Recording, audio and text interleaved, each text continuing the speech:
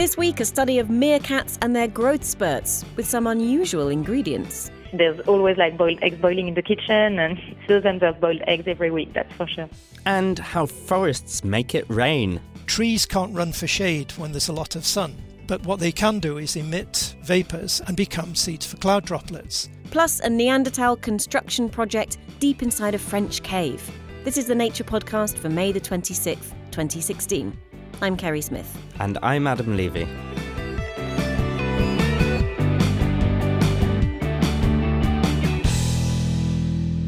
Time for a dip into the file labelled Questions a 5-year-old would ask. This time the question is, how are clouds made? The basics are already nailed. Water droplets start to gather around tiny aerosol particles, anything small enough to be floating through the air. Enough of that happens and you get a cloud. But physicists want to know where the aerosol particles come from.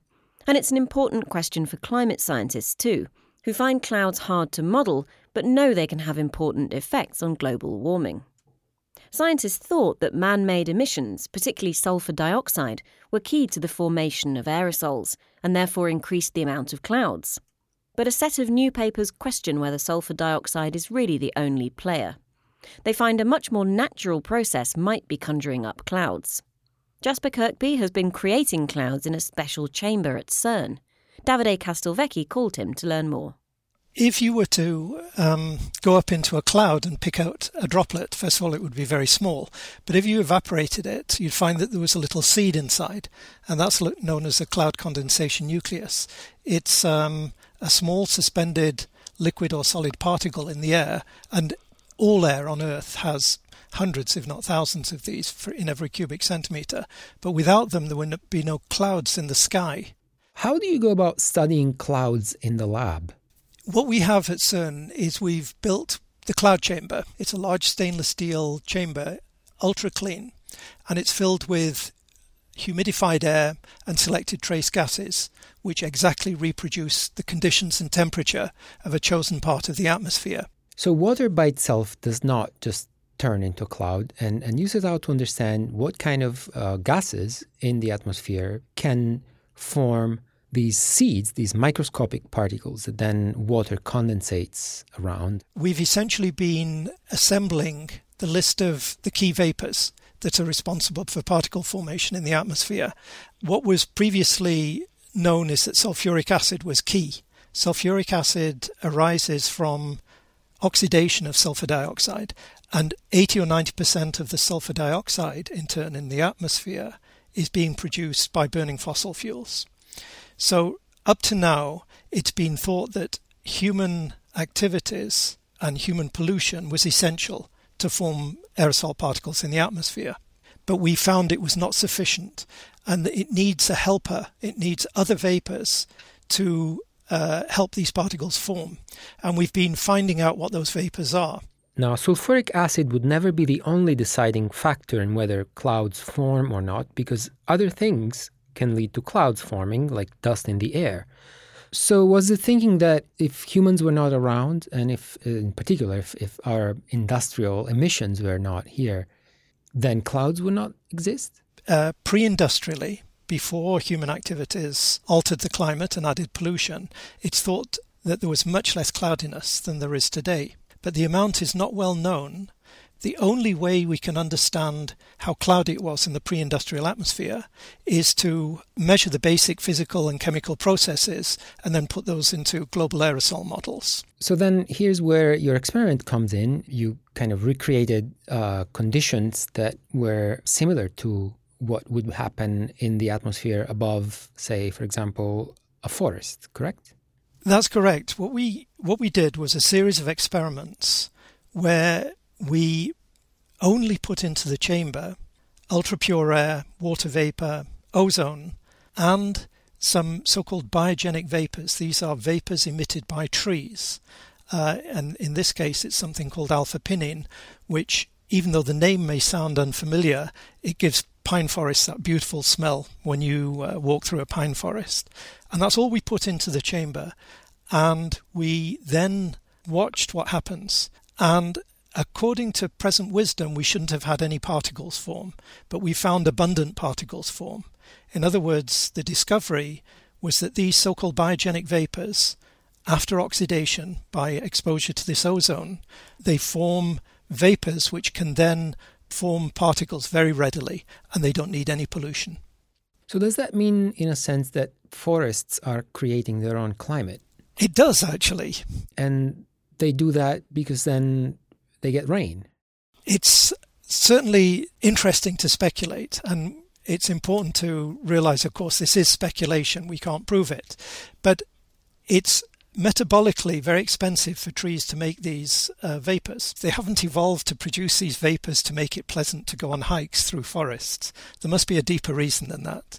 And I think it takes very little imagination to say that they are protecting themselves. Trees can't run for shade when there's a lot of sun. But what they can do is emit vapors and become seeds for cloud droplets. Now they'll spread over a much bigger area, so trees are actually not directly helping themselves now, they're helping their neighbours, even 100 kilometres away. But trees are definitely affecting the biosphere. It's a beautiful mechanism for trees to control their environment. Is this good news for the climate or bad news? That depends on your perspective. Aerosols and clouds are accepted by the Intergovernmental Panel on Climate Change as the largest source of uncertainty in the current climate change. The new cloud findings are going to ultimately lead to a reduction, somewhat of a reduction in the so-called climate sensitivity, and that in turn will lead to a somewhat of a reduction. It'll point in the direction of less warming. Now, it's important to state that there will be other uncertainties in aerosol and clouds that may go in the opposite direction, but at least from the point of view of the new cloud result, this is going to lead to a small reduction of the projected warmings. That was Jasper Kirkby of the CERN Cloud Chamber. By the way, in their name, CLOUD is actually an acronym. It stands for Cosmics Leaving Outdoor Droplets. Yeah, me neither. You can find the two papers from the CERN group at nature.com/nature, and there's another paper in Science this week on the same topic, so look out for that, cloud fans. Coming up in the research highlights, dating spiders dice with death unless they bring a gift. And later on in the news chat, Adam and Richard are primed and ready to talk about mosquito factories and quantum computers built from the stuff of normal computers. But first, there's a cave in southwest France called Bruniquel Cave, and it holds what might be the world's oldest basement. In 1990, cavers exploring the bowels of the cave happened on a series of circular structures made of hundreds of broken stalagmites that had once been piled up to form walls. One of the structures was nearly 7 metres wide. They thought they could be around 50,000 years old, like the burnt animal bones they found there. When the archaeologist leading the excavation died in 1999, work on the cave stopped. That is, until a few years ago when paleoclimatologist Sophie Verheyden bought a vacation home nearby and got curious about the cave. She and her team dated the structure and found it was built more than 175,000 years ago. The team's discovery is described in Nature this week. Reporter Ewan Callaway spoke with Marie Seresi, an archaeologist at the University of Leiden in the Netherlands, who's written a News and Views article about the structures and what they might mean for underground living. What is spectacular here is that part of a wall is still erected. And for me, a construction almost 200,000 years old, still partially erected, is unique. Is there any doubt that this structure was made intentionally? Well, it's clearly too big to be a structure made by cave bears that are known to hibernate deep inside caves. It is also completely unknown for cave bears to pile up fragments, because here what they found is part of a wall is still erected, and that wall is 30 centimeters high still nowadays, and also on the top of that several fireplaces were found within those structures and embedded within the structure. So everything is pointing toward Neanderthals making those structures. So how did the authors determine the age of this structure and hence who was around to make it? Well, the beauty of those structures is that very soon after having been built, they were covered by calcite. So the calcite being naturally formed within the cave. And the researchers were able to date the calcite that was redeposited on the structure. But they also did measure the calcite of the stalagmite used to build the wall itself. And by doing so, they were able to very precisely date the event itself. And because those structures were clearly made about 176,000 years ago, there is probably no other option than Neanderthals to do it, because we don't have any other type of humans in Europe at that time. Have archaeologists ever recorded anything like this from Neanderthals before? No construction preserved as that one were recorded before for Neanderthals, and not even actually for early modern humans in Europe. It's only in much recent time that we still have walls and walls foundation preserved. And that is because hunter-gatherers usually have very light structure, and of course they preserve very badly over time. I mean, I know we're getting into the realm of speculation here, but do we have any idea why Neanderthals made this and what this structure would have been used for? Or is that just guessing? At this stage, I think it is impossible to tell why did they construct those structures. It is the first time that something like that is found, and that those structures were found more than 300 meters away from the entrance, so away from any natural source of light. So for now, it's impossible to say why Neanderthals ventured underground. Does this tell us anything about Neanderthals and their cognitive capacities, the fact that they built this quite large structure? Well, birds, great apes, and other animals build elaborate nests. And Neanderthals 200,000 years ago were able to manufacture complex stone tools. So, in my opinion, given the technological capacities of Neanderthals 200,000 years ago, I'm not surprised that they were able to build constructions.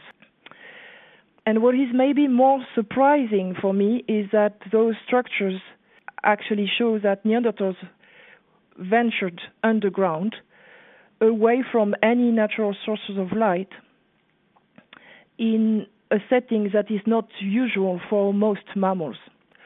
And I think it is immediately changing the way we are going to investigate the underground in the future. So we are going to pay much more attention to the underground in order to understand why Neanderthals ventured underground. What were they doing over there?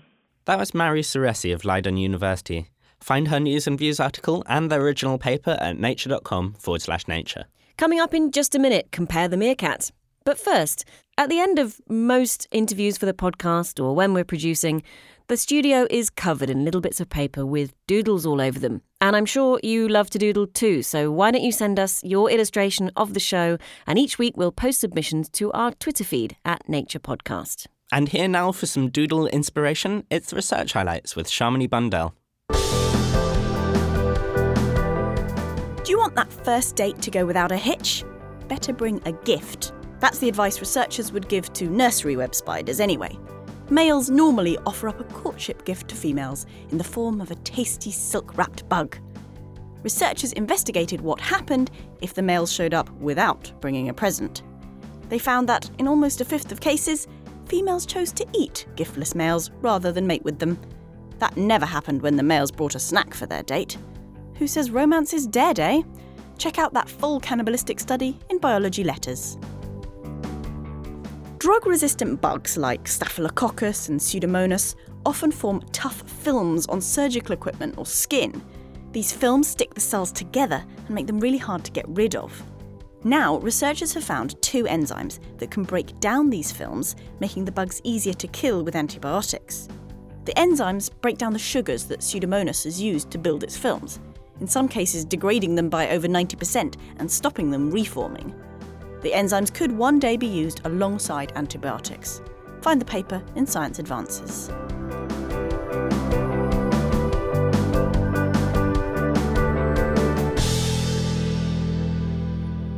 There's a popular advert on TV in the UK featuring a meerkat called Alexander and a misunderstanding. Let me play you a bit. I am Alexander, founder of CompareTheMeerkat.com, where we compare meerkats. But lately we get many people looking for car insurance. People looking for CompareTheMarket.com. So, CompareTheMeerkat.com, CompareTheMarket.com. Simple. The ad really took off alongside the real insurance site. The meerkats even have their own movie franchise. But if they're still interested in their original mission, the simple comparison of meerkats, they should really get in touch with researcher Elise Houchard. Houchard and her colleagues run a very long-term study of a population of meerkats living in the Kalahari Desert. They have information on their family groups, what they eat, their sizes and weights. Elise has compared lots of meerkats over the years, but for her latest study she was particularly interested in their growth, specifically how a change in social status might affect their growth spurts. She knew that in other social species, like naked mole rats, when a rat gets into a new position in the hierarchy, she can double in size. Could the same be true for other mammals, beginning with the meerkats of the Kalahari? More details from Elise. We've got this amazing study that's been going on for years and years, and we've got this amazing system where we can weight meerkats out in the fields. We habituated the meerkats to step on little field balances. So we go out with the balances and we just put them next to the meerkats, and then we weigh them 3 times a day. So very early morning when they just wake up and before they eat any food, we just attract them on the balances with a few drops of water. And then we do that again once they foraged for 3 hours, so that we can basically calculate their foraging success, how successful they've been in that foraging session. And then we do that again at night, when just before they go back to their burrow to sleep. And we do that up to 3 times a week during their entire life.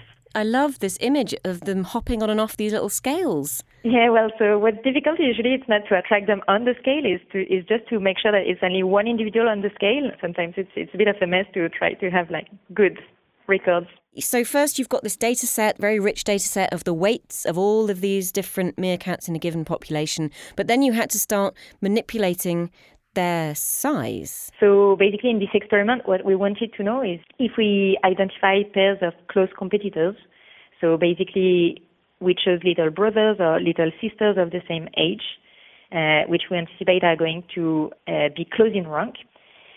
We just fed the lighter individual in these pairs, just with the hypothesis that the one that was slightly heavier at the beginning of the experiment would try to increase its growth to match the artificially increasing growth of his sister or his brother. And so to do that, we fed the lighter individual with half a hard-boiled egg twice per day for 3 months. And then we measured the growth of both individuals over the course of this period.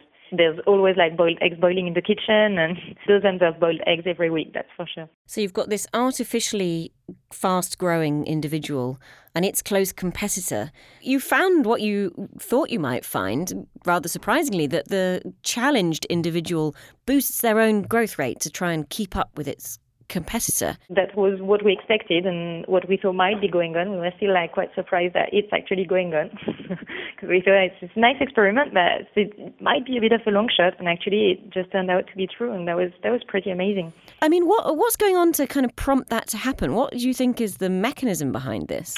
So we are not entirely clear on the mechanism behind this, and it's one of the big questions that's actually opened by our findings. What we know and what we've managed to measure is the actual food intake of the individuals that undergo this experiment. And what we could detect is these individuals that were challenged increased their food intake quite substantially. So we know that it's one of the mechanisms that mediates the increase in growth. That said, it's very possible that other mechanisms are at play and that this is not the only mechanism, and it's possible that, for example, they undergo changes in hormonal levels that will change their metabolism, basically, and their physiology. But somehow they're very acutely aware of their own social status, the social status of others in the group, and therefore one presumes something about the social structure impinging upon their brain is then conveying this message to their body somehow. It's a really good question, and it also means that they track the weight of their competitor very, very closely. It's very possible that they're not conscious about what's happening, and it's just that they feel stressed. But it does go to show, though, that something like an individual's growth trajectory, which you might assume would be quite solid and quite set, is actually quite flexible. Yeah, exactly. So that's very clearly one of the very important implications of these results. So obviously what we already knew is that they're very plastic, and that if there's a drought, individuals are going to grow slower. If food is going to be missing, they're going to grow slower. But it's far less intuitive to see that they're able to grow faster than what would be their rate in case they're socially challenged. Yeah, that's what you'd assume, that everyone's already eating to maximum capacity and growing as much as possible. Exactly, that's exactly what we assumed. And we were really surprised to see that actually it's not the case, and that they actually have a real margin for adjustment, and that they're definitely able to boost their food intake and boost their growth. And that was a real surprise, actually. Meerkats are obviously not the only social species. We're a social species. There are lots of other social primates. What implications do you think this might have for other species that live in social groups and environments? There are many mammalian societies, particularly where social status is dependent on size, on weight. It's just very, very common in many male mammals, particularly. And so one may think that there's no reason why it should be different in other species. I think it's very, very possible in male primates, particularly, where males fight to reach a higher social rank.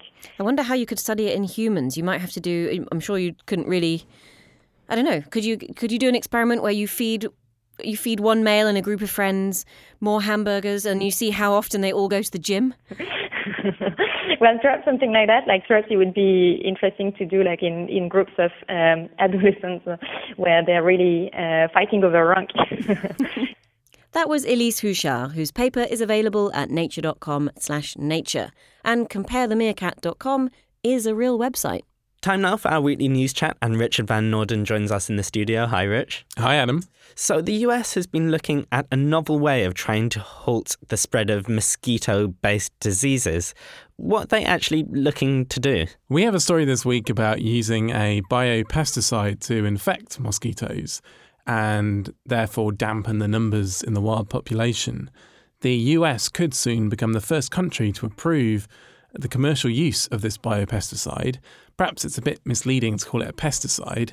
It's actually a bacterium called Wolbachia, but the company that wants to use it commercially is classing it as a pesticide, something that kills only mosquitoes and leaves other things untouched. So how does that actually work? How do you get this bacteria into the mosquito population, and what does it do once it's out there? So it's not like DDT, you don't spray it. You rear mosquitoes in the lab with a strain of Wolbachia and you release them into the environment. And when they mate with females, the eggs are fertilized, but they don't hatch because the father's chromosomes doesn't form properly. So the bacteria is interfering with how the mosquito is breeding. And this is actually being tested in a lot of countries. We're focusing on the US because of the EPA approval, which could be imminent. But we also report that researchers in China are investigating Wolbachia, and they're releasing 1.5 million male mosquitoes a week. And they plan to increase that to 5 million per week by the end of August. They have this enormous mosquito factory. I love the phrase mosquito factory. I mean, the concern with any kind of biotool like this is that it would have some kind of unintended consequences. Are there any such risks in this case that we know of? Well, Wolbachia should be very specific to the mosquitoes. There is a question, I suppose, about will this really work in the long term? Will the mosquitoes find a way around the infection?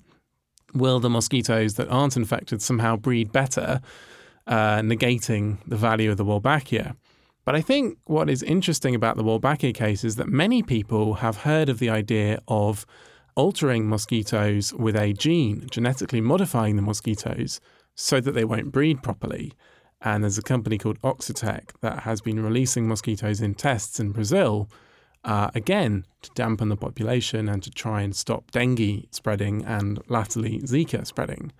Now that has prompted lots of public resistance. Oxitec's proposed a trial in the Florida Keys in the States, and it's had thousands of public comments into the Food and Drug Administration saying, what are you doing? You shouldn't do this. It's a GM mosquito. How dangerous. Here we're talking about infecting the mosquito with a bacterium, which basically is the same endpoint. Very few public comments, much wider testing of this in America and China, but it's kind of flown under the radar compared to the GM mosquito approach. Moving on now to our second story of the week, which is again about modifying existing approaches, but in a somewhat different context. This story is about a new approach to quantum computing. We talk about quantum computing quite a lot, but why are we so desperate to build a quantum computer? Basically, quantum computers should be able to zip through calculations that would take normal computers an incredibly long time to calculate, maybe even longer than the age of the universe. And the reason for this massive power-up and acceleration of performance is that a quantum computer's bits can be both on and off at the same time. So you can imagine performing lots of computations in parallel. So this new approach to building a quantum computer actually uses quite old-school materials, at least as far as computing is concerned, and that's the material silicon. Yeah, we're reporting on these Australian academics who've got some money to build quantum computers in silicon. Now, the point of using silicon is that it is what is used in microelectronics and existing computer systems. So all the billions of dollars that have built silicon fabrication facilities are yours as infrastructure. But how do you build a quantum bit in a silicon that can be both on and off at the same time? Well, their idea is to build quantum bits inside a lattice of silicon atoms. They add in a phosphorus atom, and they're essentially controlling the phosphorus spins, which is this kind of quantum mechanical property that can be both up and down at the same time. The silicon lattice around the phosphorus kind of protects this superposition of up and down states. That means that the qubits hold their quantum state nearly 1 million times longer than the alternative proposed qubits. Also, because you're building your qubit in a single atom, you can essentially fit a lot more qubits into the same space. Well, this all sounds great. I think you mentioned 1 million times more stable and also taking a lot less space. So this just sounds, well, why don't we just make our quantum computers like this? The issue is that Google and IBM are well ahead of this silicon team. They're aiming at Google for hundreds of qubits within 5 years. These Australian guys have demonstrated a system with 1 qubit, and they say they're trying to link it up into 2 qubits. But what these researchers are saying is that this level of performance will easily scale up to many qubits. There's no first principle barriers that will stop you scaling up to lots of qubits. At least this is what they told us at an innovation forum in London that Nature hosted, where the New South Wales physicists were talking. It sounds very promising, but I guess don't throw away your old quantum computer just yet. Right, yeah. If you've got an old quantum computer on the shelf, keep it, because it might well turn out to be better than these.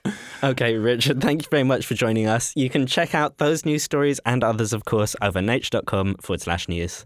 As always, if you'd like to leave us a little review or a handful of stars, please do find us on iTunes or just drop us an email at podcast@nature.com. Next time, explaining Pluto's weird geometric surface. I'm Adam Levy. And I'm Kerry Smith.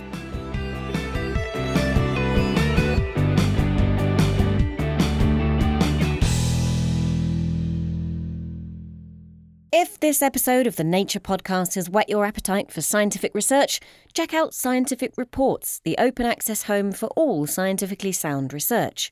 They publish articles from all areas of the natural and clinical sciences. If you publish with them, you can expect fast and fair peer review and great exposure, with over 2 million visitors a month to the website, nature.com/srep. If you're one of the visitors, you can expect studies ranging from how to tell apart African from Asian elephant tusks using handheld X-ray devices to a study suggesting that pain tolerance correlates with how many friends you have. For all this and more, visit Scientific Reports at nature.com/SREP.